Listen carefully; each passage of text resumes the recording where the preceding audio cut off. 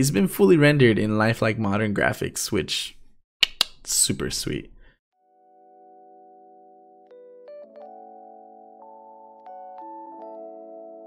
How's it going, everyone? Welcome to another episode of This Week Today with Curious J, where we talk about gaming and streaming news.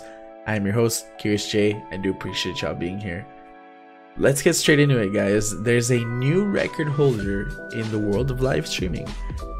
Twitch personality Luis Los Pollos TV Sammartino's 200 plus hour broadcast is now the longest uninterrupted stream on any platform, not just Twitch, like completely across the board.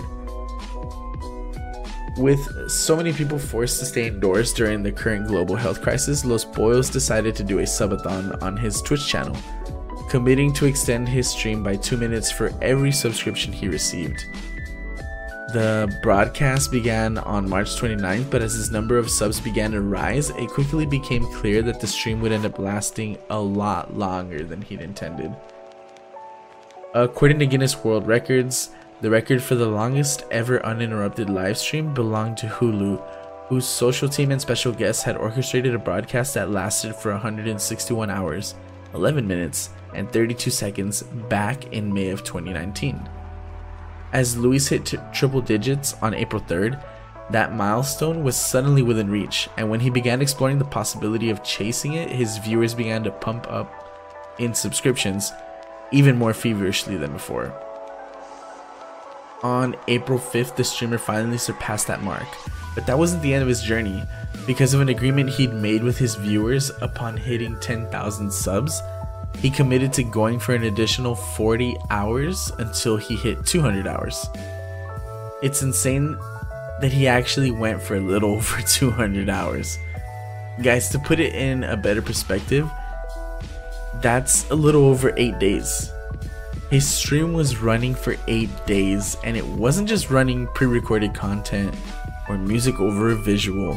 It was actually him on stream and sometimes some of his family members. Immediately upon hitting the record, Los Pollos opened up a bottle of champagne with his brother and father, raising a glass to toast not only his achievement, but also everyone that was involved in helping him reach it. He exclaims, "World record. The world record, bro. We got Guinness people already lined up. It's the world record. You all witnessed it."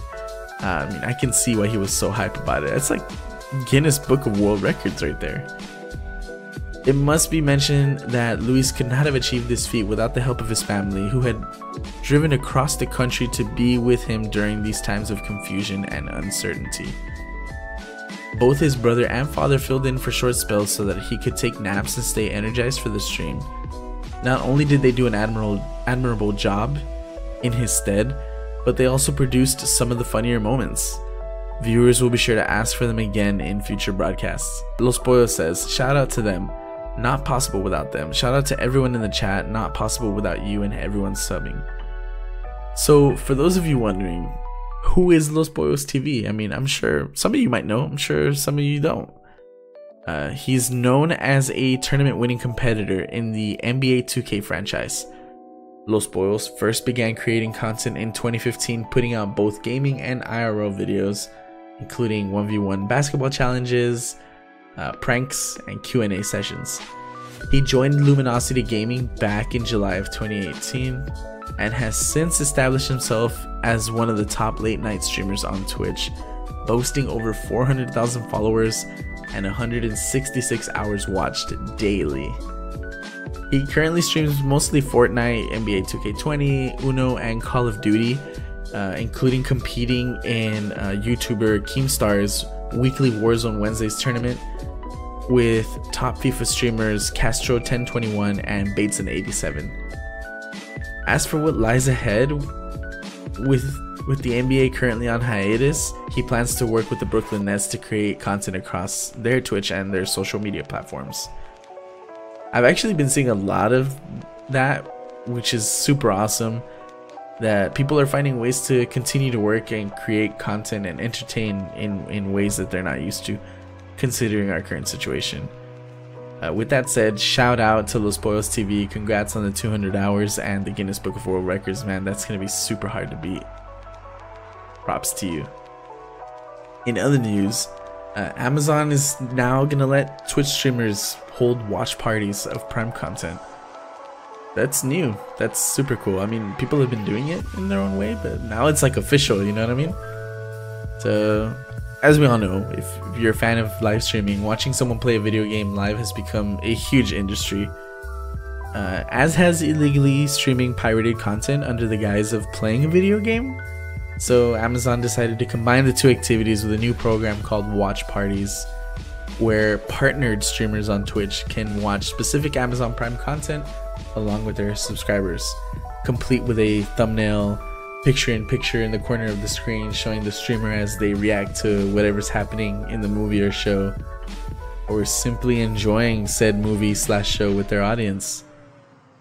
It sort of feels like this is a way for Amazon to push its library of Prime videos, though everyone involved in a watch party will need to have a Prime subscription. Whether they're the host or a watcher, you gotta have your Twitch Prime. It makes sense in a synergistic way, since it will get Twitch users to watch Prime stuff and Prime users to pay attention to Twitch subscribers. But Amazon is really just advertising its content to people who already pay for it. It seems a little weird, but you know, I can see how it'll work. You could also compare this co-viewing experience to Mystery Science Theater 3000, which is also kind of weird because it implies that Twitch streamers will be cracking jokes as they watch Tom Clancy's Jack Ryan or A Simple Favor. Also, considering the way a lot of video game streamers tend to behave, how long before things get out of hand? I guess we'll find out soon enough, right? There's a full list online of shows and movies included in this deal, with more expected to be added by the end of the year. It includes Amazon stuff like The Grand Tour, Carnival Row, plus non-Amazon stuff like Vikings, Workaholics, some movies. I heard The Avengers is on there. So this will be pretty neat, I think. I mean, I've seen streamers do like movie nights on their personal discords where you kind of limit it on how many people can watch, but still pretty cool, right? Well, I can now see how some of these partnered streamers are going to start movie nights on a weekly, maybe monthly basis, which I think would be pretty cool. I'm excited about it. So last but not least, guys, I'm sure I've talked about it before. I'm pretty sure I have. I've been super excited about it for such a long time. The Final Fantasy VII Remake.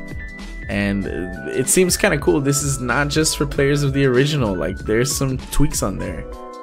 I mean, you have Cloud and his iconic mop of spiked blonde hair emerge through the rising steam of an overcrowded city. The main character of Final Fantasy VII has his distinctive Buster Sword strapped to his back. This time, however, he's not a pixelated image as seen in the 1997 PlayStation original.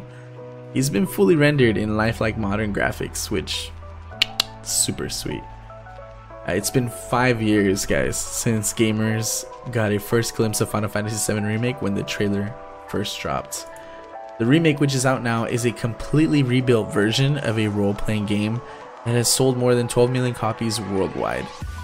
And fans of the original are excited to make a return to Midgar, the fantasy city where the remake takes place. Yoshinori Kitase, one of the game's producers, says, "You'll really get that hit of nostalgia as soon as you start playing. There are loads of little moments to recognize and go, wow, I really remember this, but it's cool and exciting to see how it's been depicted in a more modern style." This will resonate with new players. It's been 23 years since the release of the original. That game broke new ground in terms of its visual style and storytelling, and fans have idolized the story and characters. But in the 2 decades since it was first released, a brand new generation of gamers has emerged. And that's something the development team, was very aware of. This is not just for the players of the original, says the remake's director Naoki Hamaguchi. It's got the same really well-loved core elements to it, but shown with more style, which will really help the game resonate with players today. To do that, the team have added story details that were not explored in the original and designed an entirely new way for battles to take place. Yoshinori and Naoki agree it was important to get the balance right between innovating and staying true to the original. So far, it seems people are really liking the similarities and differences to the original, compared to the remake. It's exclusive to the PS4 for now, but there are rumors that it'll be released on PC sometime in the near future. From my understanding, the exclusivity deal is only good for a year.